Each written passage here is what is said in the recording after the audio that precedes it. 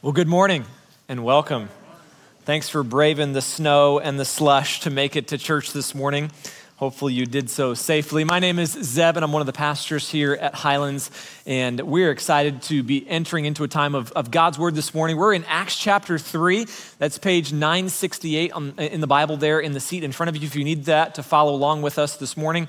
Acts chapter 3. We have been in a series for the last 6 weeks in this book of Acts of the Apostles, talking about God's mission to send and to save. And a lot has happened in just the first 2 chapters in the book of Acts. Jesus has told his disciples that they need to go and make disciples of all nations, and then all of a sudden he's just taken up into heaven and ascends and leaves the disciples kind of standing there with their mouth open trying to figure out what to do next. And then they replace Judas with another man, so the 12 is whole once again. And then on Pentecost, about 40 days after Jesus' death and resurrection, the Holy Spirit of God comes in a very tangible, powerful way, a mighty rushing wind and tongues of fire. You may remember a couple of weeks ago we talked about that happening, and then Peter takes that opportunity to preach a very powerful message to Jews from all over the known world who are in Jerusalem at the time. And about 3,000 people come to faith in Jesus and begin following him. And then last week, Pastor Barry shared with us kind of the aftermath of that. What happened after the church was really kind of birthed there in that moment in a very real way. The church began practicing the way of Jesus and breaking bread and fellowship and prayers, and daily in the temple it says they gathered together, and we begin to see the church taking shape and beginning to practice the things that Jesus taught them to do. Now, we're going to pick up the story here in Acts chapter 3, but before we do, I want us to pause and to go back into season number 1 for just a second. So if you remember, Luke is the author here of the book of Acts. He also wrote a previous narrative. It's called the Gospel of Luke. But before we do that, I want you to turn back maybe one page to Acts chapter 1 and verse number 4. Just look at Acts 1 verse 4 for a quick moment with me. It says this: while he was with them, this is talking about Jesus with his disciples, he commanded them not to leave Jerusalem, but to wait for the Father's promise. Now, what was Jesus doing? What was he saying? What was he communicating to his disciples in this moment? Well, I think Luke gives us a clue if we go back now to Luke 24 and verse 44. Luke 24, 44. We'll see here, Jesus is now speaking, and this is around the same time, okay? We're kind of filling in the gaps here with Luke's writings. And we look at verse number 44. There's 2 things that I want to point out to you from these verses this morning here in Luke 24 that we're going to come back to later on in the message today. Luke tells them this.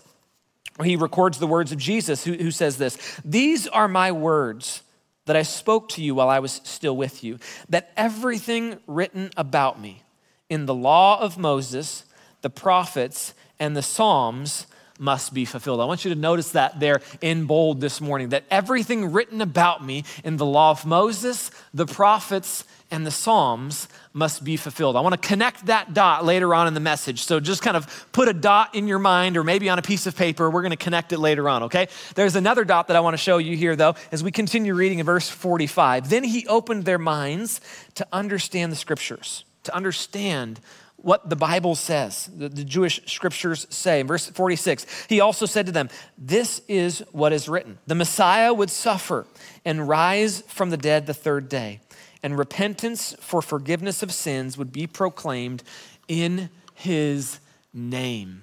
In his name to all the nations, beginning at Jerusalem. Can you say that with me? That would be proclaimed in his name. Okay, 5 people said it with me this morning. You're gonna have to help me out today, okay? We're gonna have to follow along here with me, okay? So it was proclaimed in his name.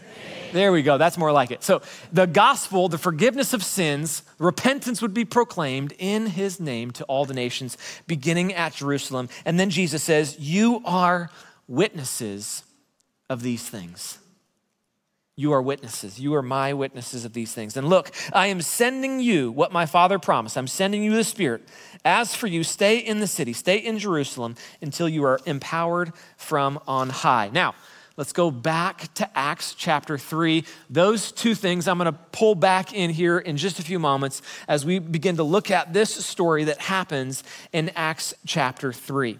That the Psalms and the prophets and the law would be fulfilled, and that the forgiveness of sins would be proclaimed in his name. Now, today we're going to be looking at chapter 3 and the beginning of chapter 4, and there's three things that I want you to remember. For those of you that take notes in services, there are 3 points today. It is the miracle, the message, and the moment.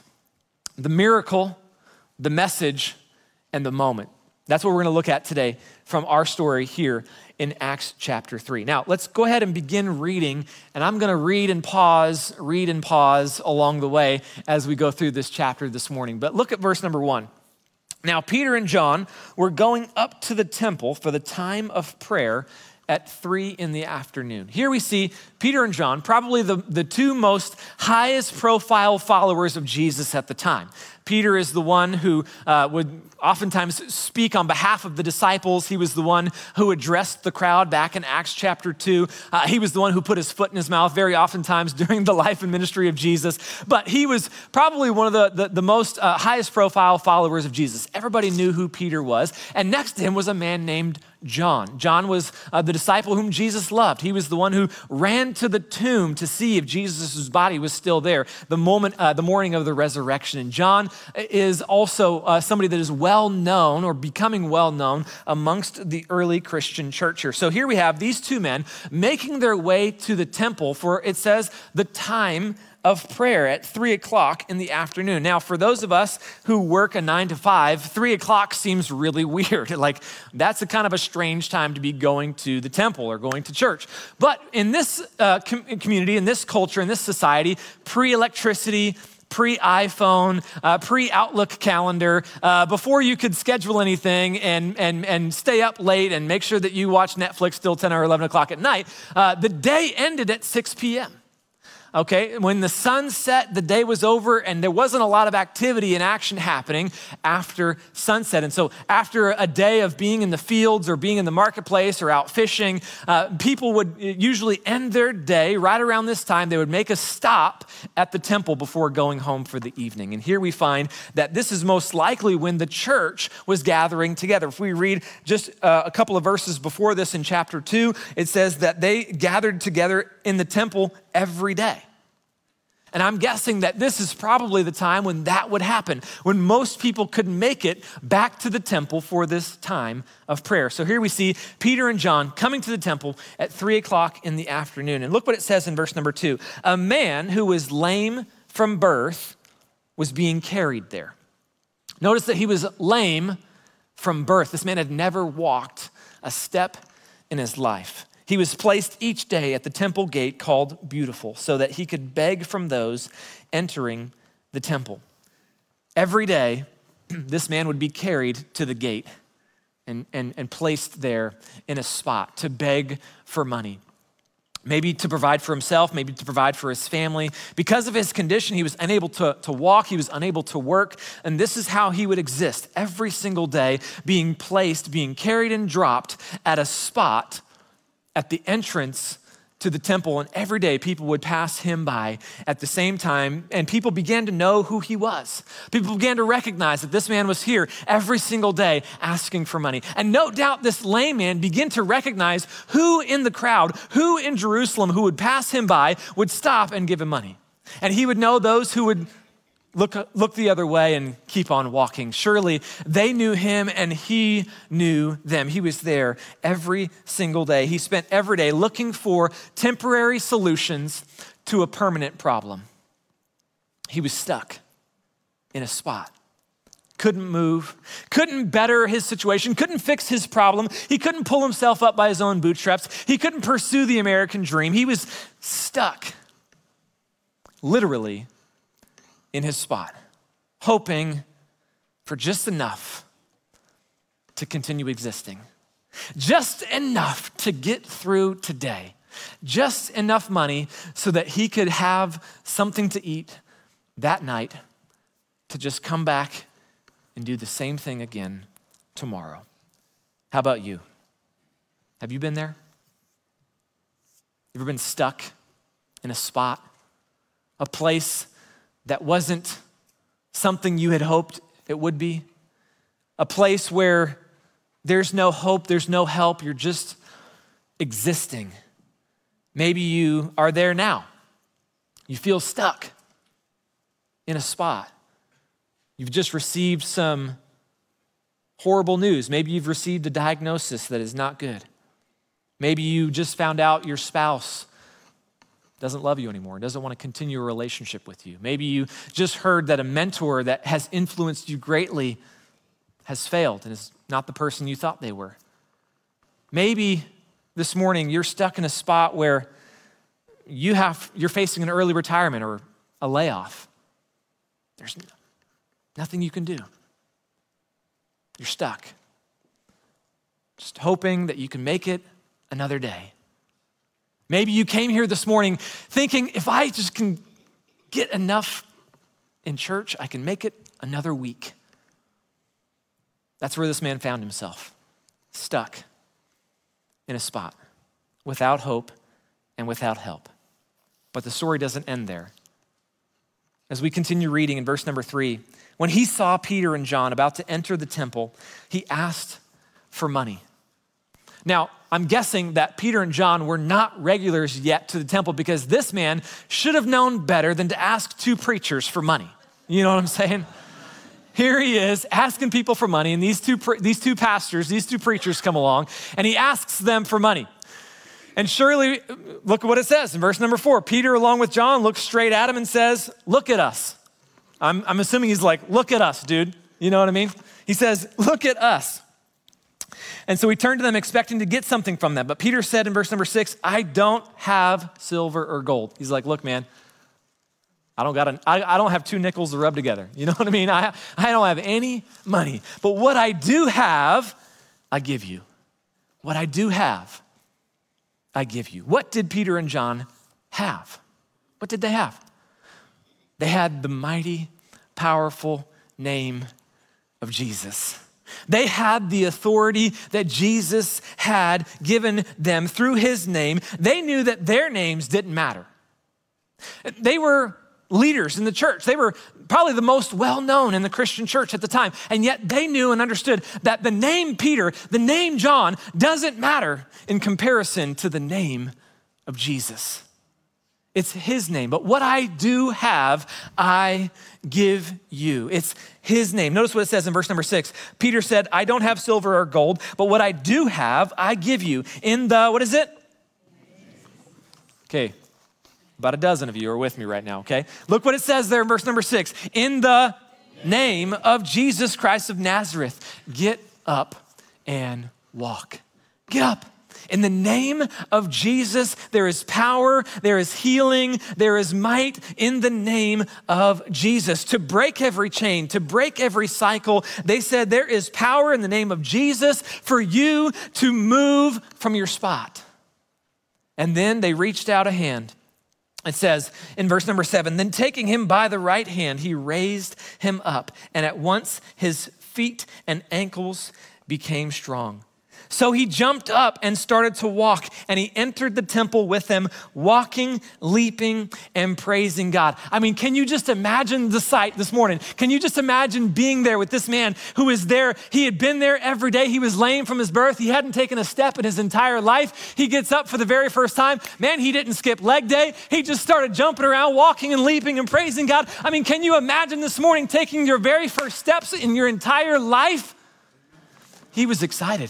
Some of you need to get excited this morning about what Jesus can do, okay? He was excited about the healing that had happened. He was excited about what Jesus had just done for him. And when you experience the power of God's hand in your life, I can't help but get excited. I think we need to get excited again about what Jesus can do for us. When we see someone else who is experiencing the incredible power of Jesus in their life, I think back to a couple of weeks ago when we baptized a couple of people, man, I get excited about that. I get excited about seeing someone taking steps to follow Jesus in their faith. Don't rain on their praise parade. Get excited with them about what God is doing in their life. When revival is breaking out on a college campus, don't criticize that they're not doing it your way.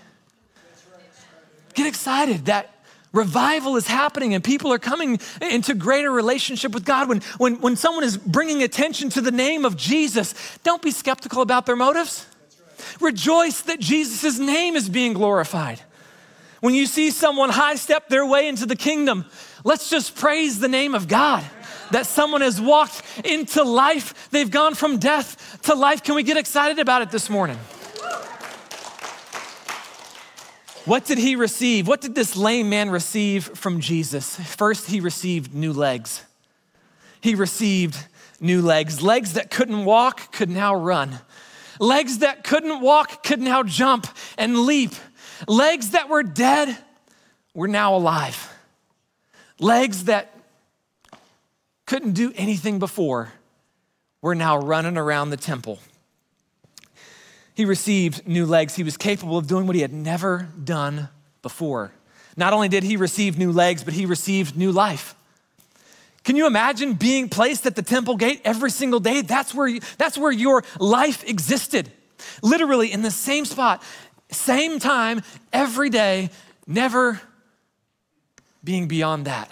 And now, this man had new life. He had new purpose. He had new meaning. He could get up and go and do and be wherever he wanted because Jesus had given him a life that was no longer dependent on other people. And now he could do what he had never been able to do before. He had new legs and he had a new life and he had a new legacy. No longer was he the lame man at the gate, beautiful, begging for money every single day. Now he was the man that Jesus had miraculously raised to walk in new life. He had a new legacy, a life that was now miraculously healed through the name of Jesus. As you can imagine, as this is happening, just imagine, if you will, in the temple, the crowd that begins to gather. What is going on over here? There's this noise. There's this man jumping around like, oh, wait a second. I know that guy. He's the dude who was just laying there every day. What is going on? And so let's continue reading.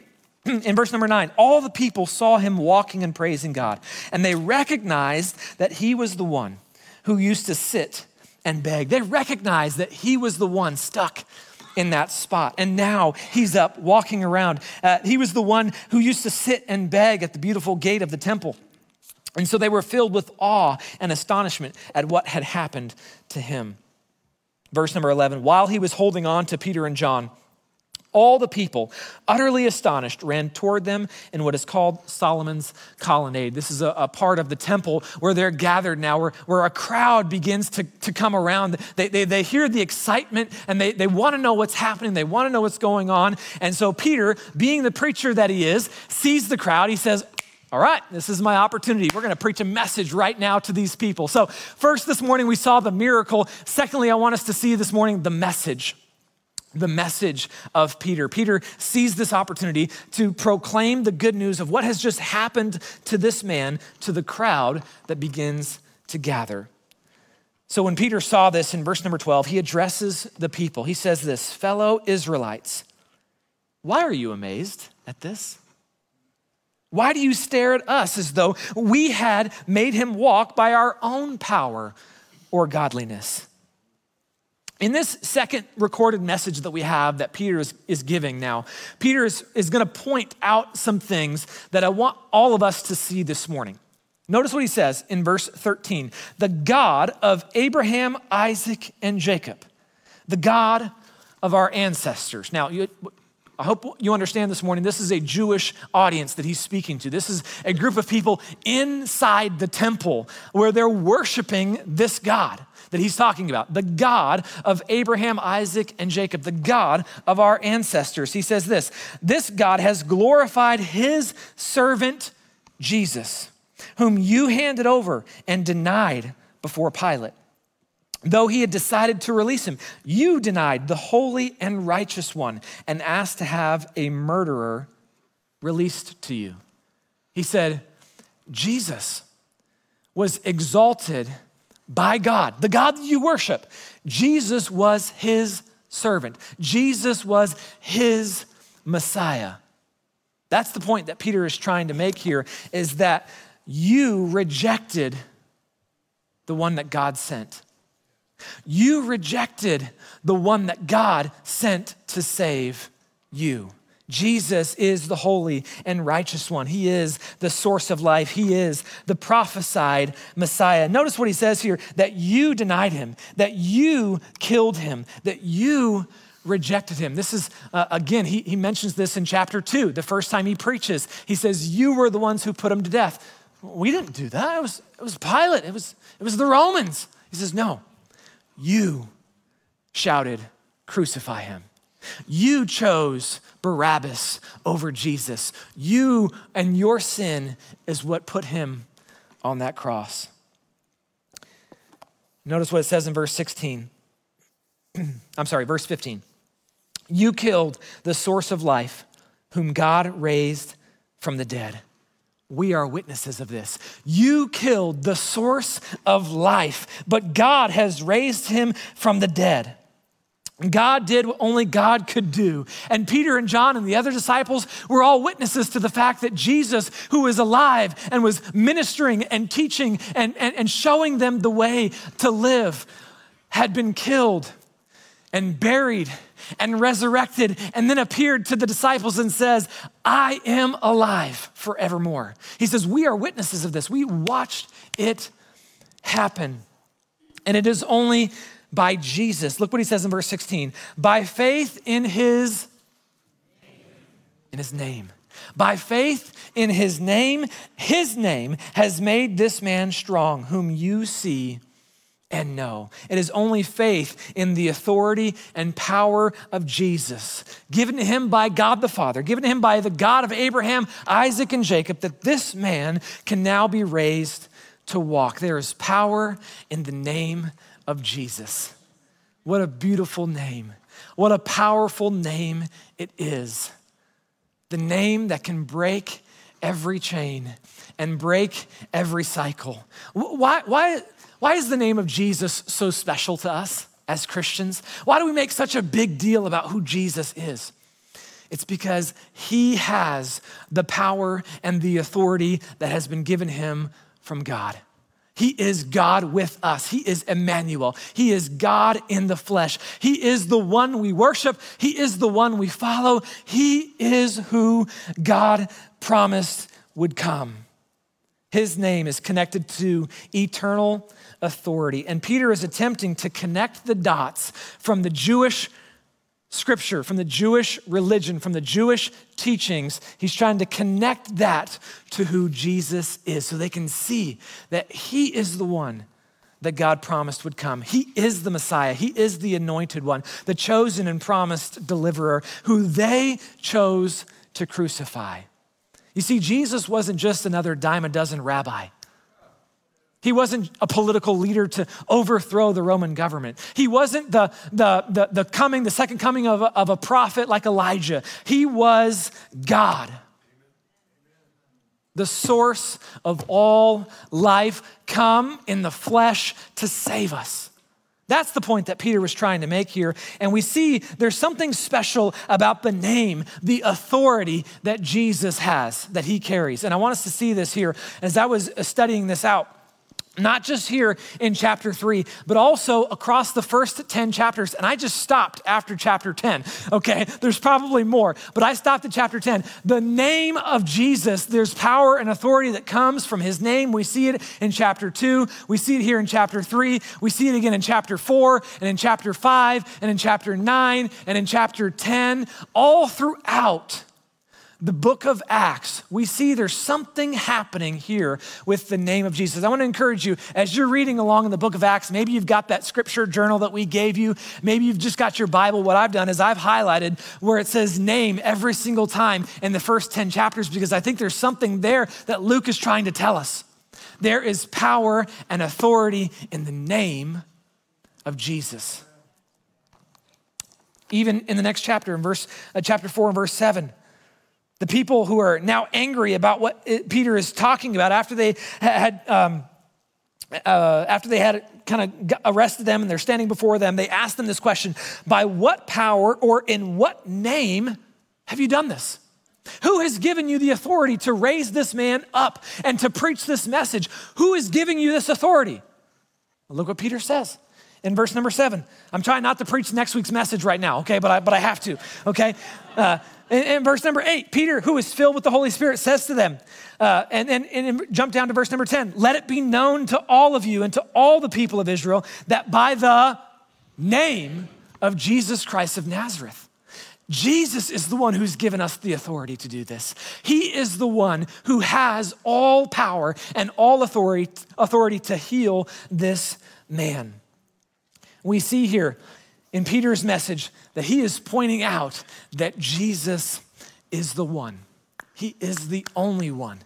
Peter says, it's not me, it's not John, it's not Luke, it's not any of these other guys. It is only through Jesus and what he has, the power and authority that he has to heal this man. And not just that, but to give us all life.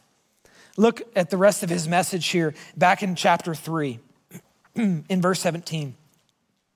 And now, brothers and sisters, I know that you acted in ignorance, just as your leaders also did.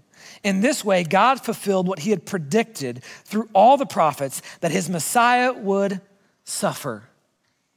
The Messiah would suffer. This is a prophecy that we have and we can look back at in Isaiah 53, where the prophet Isaiah foretells that the Messiah who would come is going to be a suffering servant. He would endure pain and suffering. He would take upon him our sins and our suffering.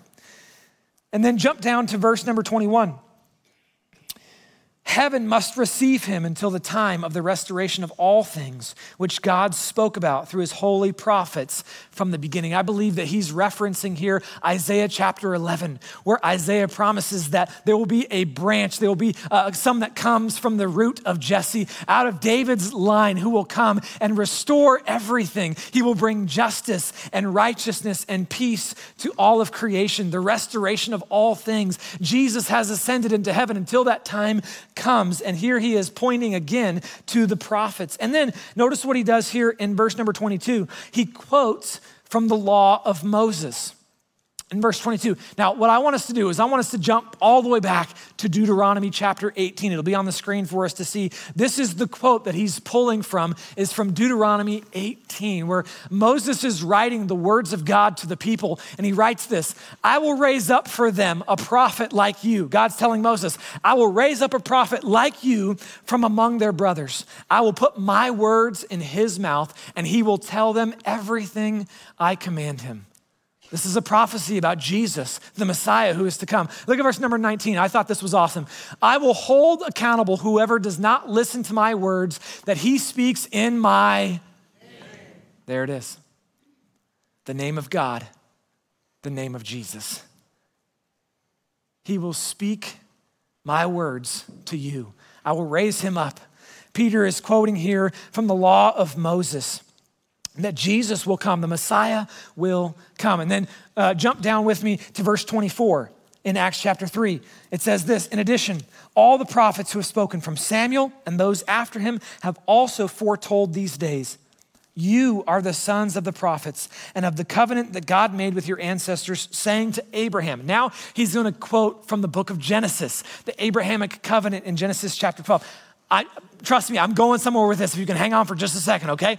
So Genesis chapter 12, God promises Abraham that he will bless him. Notice what Peter says here. He quotes from Genesis chapter 12. And all the families of the earth will be blessed through your offspring. What is the point that Peter is making here? Is that Jesus is the one that all the scriptures are talking about. Abraham's offspring, who is that? Well, if you look at Matthew chapter 1, Matthew outlines for us that Jesus came from the line of Abraham. He is the offspring. He is the child of Abraham that God promised thousands of years before that all the nations of the earth would be blessed because of Abraham's seed. Jesus is the fulfillment of that promise. The good news that is now being proclaimed by Peter and all the apostles to people from all over the known world. They're now hearing the good news that God wants to enter into covenant relationship with them. That all the nations of the earth would be blessed. What is Peter doing here? Well, in both of his first recorded messages, Peter is just pointing out what he learned from Jesus. If you remember that dot that I wanted you to make back in Luke 24, Jesus, he explained to the disciples everything about himself from the law and the prophets and the Psalms. So what is Peter doing? He's just doing the same thing. He's saying, look, Jesus is in all of the Jewish scriptures. We have the law. He just quoted from Genesis and Deuteronomy. He says he's in the prophets. Last week we looked at the prophecy, or 2 weeks ago, of Joel, who's a part of the 12, and Isaiah, who's there as a part of the prophets. And then he also quotes from Psalms in chapter 2. He's saying, look, Jesus is the scriptures. He is the word. Everything that we've learned, everything we've been taught, everything we've memorized from a very early age, everything that we practice, everything that we do is all about Jesus, the Messiah. Every single part of the Jewish scriptures, there's 3 sections here. Every single section points to who Jesus is. It's pointed to the source of life, the Messiah, the name above all names, Jesus, Emmanuel, God with us. Now, I skipped over this and I want to go back to it because I want you to see. In verse number 19, Peter gives an invitation. In the middle of his message, look at what it says in verse number 19. Therefore, repent and turn back so that your sins may be wiped out, that seasons of refreshing may come from the presence of the Lord, and that he may send Jesus, who has been appointed for you as the Messiah. He says, therefore, I love that word, therefore, because of all of this evidence, because of everything that I've just shared with you, because of everything that I've just pointed out to you from the scriptures, therefore, repent and believe in who Jesus is. He is the Messiah. Jesus is the source of life. He is the one who has been promised to come and deliver us, to give us salvation, repentance for forgiveness of sins. Remember what it says in Luke 24:47? Jesus said that they would preach repentance for forgiveness of sins proclaimed in his name. Jesus taught them what to do, and Peter is just doing what Jesus taught him to do. He's just following the game plan that Jesus gave him. The name of Jesus has power, not just to heal a lame man and give him new legs. Jesus has the power to give us new life and a new legacy. The name of Jesus has power to forgive your sins. He's the same yesterday, today, and forever. Don't think for a moment that Jesus does not have the same power and same authority that he did thousands of years ago with this lame man in Jerusalem. He has the same power today to give you new life, to give you meaning, to give you purpose, to give you a lasting, eternal legacy. You see, you and I are the lame man. You and I are stuck in a spot, stuck in our sin, without a way of getting out, without hope, without help. We on our own are helpless. We cannot save ourselves. But through faith in Jesus and his authority and his power, we too can walk in newness of life. We can move from death. Hey, can I get an amen this morning? We can move from death to life, just like the lame man this morning. We are the lame man. Jesus has the power to heal. There is salvation in no other name under heaven given to people by which we must be saved. It's through the name of Jesus. The miracle, the message, and then finally this morning, the moment. The moment. In chapter 4 and verse 1, and look what it says. While they were speaking to the people, the priests, the captain of the temple police, the Sadducees confronted them because they were annoyed that they were teaching the people and proclaiming in Jesus the resurrection of the dead. So they seized them and took them into custody until the next day, since it was already evening. Some people weren't very happy about this, were they? In verse number 4, look at this. But many of those who heard the message believed. And the number of the men came to about 5,000, just casually, about 5,000 people. I mean, just all of a sudden, just like that.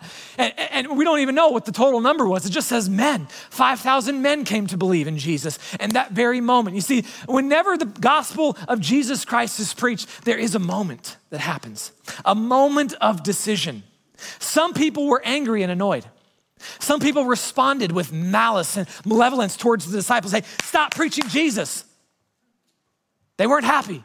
You know why? Because it was going to take away from their temple worship. It was going to take away from the money that they made. It was going to take away from their job and their religion and their culture. Hey, stop preaching Jesus. But some people decided to believe. They decided, you know what? I have faith to believe that Jesus can do the same thing for me as he did for that lame man that I watched lay by the gate to the temple every single day. He changed his life. Maybe he can change mine. Over 5,000 people respond in faith to Jesus. And I have to believe that this number continues to grow. Last time Peter preached to 3,000 people. Now it's 5,000 people. And I have to believe it's because the church, the Christians, the people who are beginning to follow Jesus and practice his way of living are starting to have a witness. They're starting to have a testimony. They're starting to say, hey, look at us. Look at what God has done for us. It's not about us, it's about him. But look what he's doing through us. Our community, our fellowship, it's uncommon. Look at what Jesus is doing through us. What do you believe the power of Jesus' name can do for you? Do you believe that it holds power for your life today as well? You see, I want you to understand this though. His name is not some magical incantation that we recite whenever we want something. It's not a magic genie that we rub out of a lamp to try to get 3 wishes. That's not what Jesus' name is. But the name of Jesus does hold great power and authority, not because of who we are, but because of who he is. He is the creator God. Jesus is the source of life. Jesus is the holy and righteous one. He is the anointed one. He is the Messiah. He is the Savior of the world. And in his name there is power. In his name there is life. In his name, there is freedom. And I want you to know this today, that if you don't yet have a relationship with Jesus, he wants to start one with you today. Jesus wants to come into relationship with you. He wants you to follow him. He wants you to accept his gift of eternal life and live with him and have new life and have a new legacy. Jesus wants to enter into a relationship with you. If you've never done that, today could be the day for you. And also, Christian, know this, that sometimes we get stuck spiritually in our lives. Even as Christians, we get stuck. Feel like, man, I'm just kind of existing. Don't really know what I'm supposed to be doing right now. Guess what? Jesus has the same power to get you out of that spot today too. He can help you walk in a newness of life as well. The gospel still works for you today too. It's not just for the moment of conversion, but it's for every day of our life to go back to and remind ourselves of the gospel of Jesus Christ and what he has done for us. He has set us free. He has broken every chain. He has broken every cycle, and he wants you to walk in relationship with him. I get excited about it. I don't know about you. I get excited about Jesus and the power that he has over all life and being able to give us new legs and new life and new legacy. The gospel is a great reminder for us. And today we get to be reminded, as we close, we get to be reminded of what Jesus has done for us in the gospel by taking communion together as a church. Communion is a beautiful picture and a beautiful reminder of what Jesus has done for us. He died, he was buried, and he resurrected. But that body that was broken, that blood that was spilled was for us so that we could come into relationship with him. It's a physical way for us to remember the power that is in the name of Jesus. In just a moment, I'm going to read from 1 Corinthians, and then I'm going to pray. As soon as I'm done praying, the ushers are going to come and they're going to begin passing the elements out this morning. We're going to do it a little bit differently today in that as the song begins to play, we want to encourage you to take a moment and reflect privately and individually where you are this morning. As you wait to receive the elements or as you have them, feel free to take them whenever you're ready on your own. And we're going to sing a song together this morning to remind us of the power in Jesus' name. There'll be 2 cups in the trays. The first cup holds the juice, and the second cup holds the bread. They'll be double stacked, so make sure you grab both of them this morning so that you have both of the elements to take when you are ready. But I want us to read from 1 Corinthians 11 what Paul commanded the church in Corinth to do. Look what he says in 1 Corinthians 11:23. For I received from the Lord what I also passed on to you. On the night when he was betrayed, the Lord Jesus took bread, and when he had given thanks, broke it and said, "This is my body, which is for you. Do this in remembrance of me." In the same way also, he took the cup after supper and said, "This cup is the new covenant in my blood.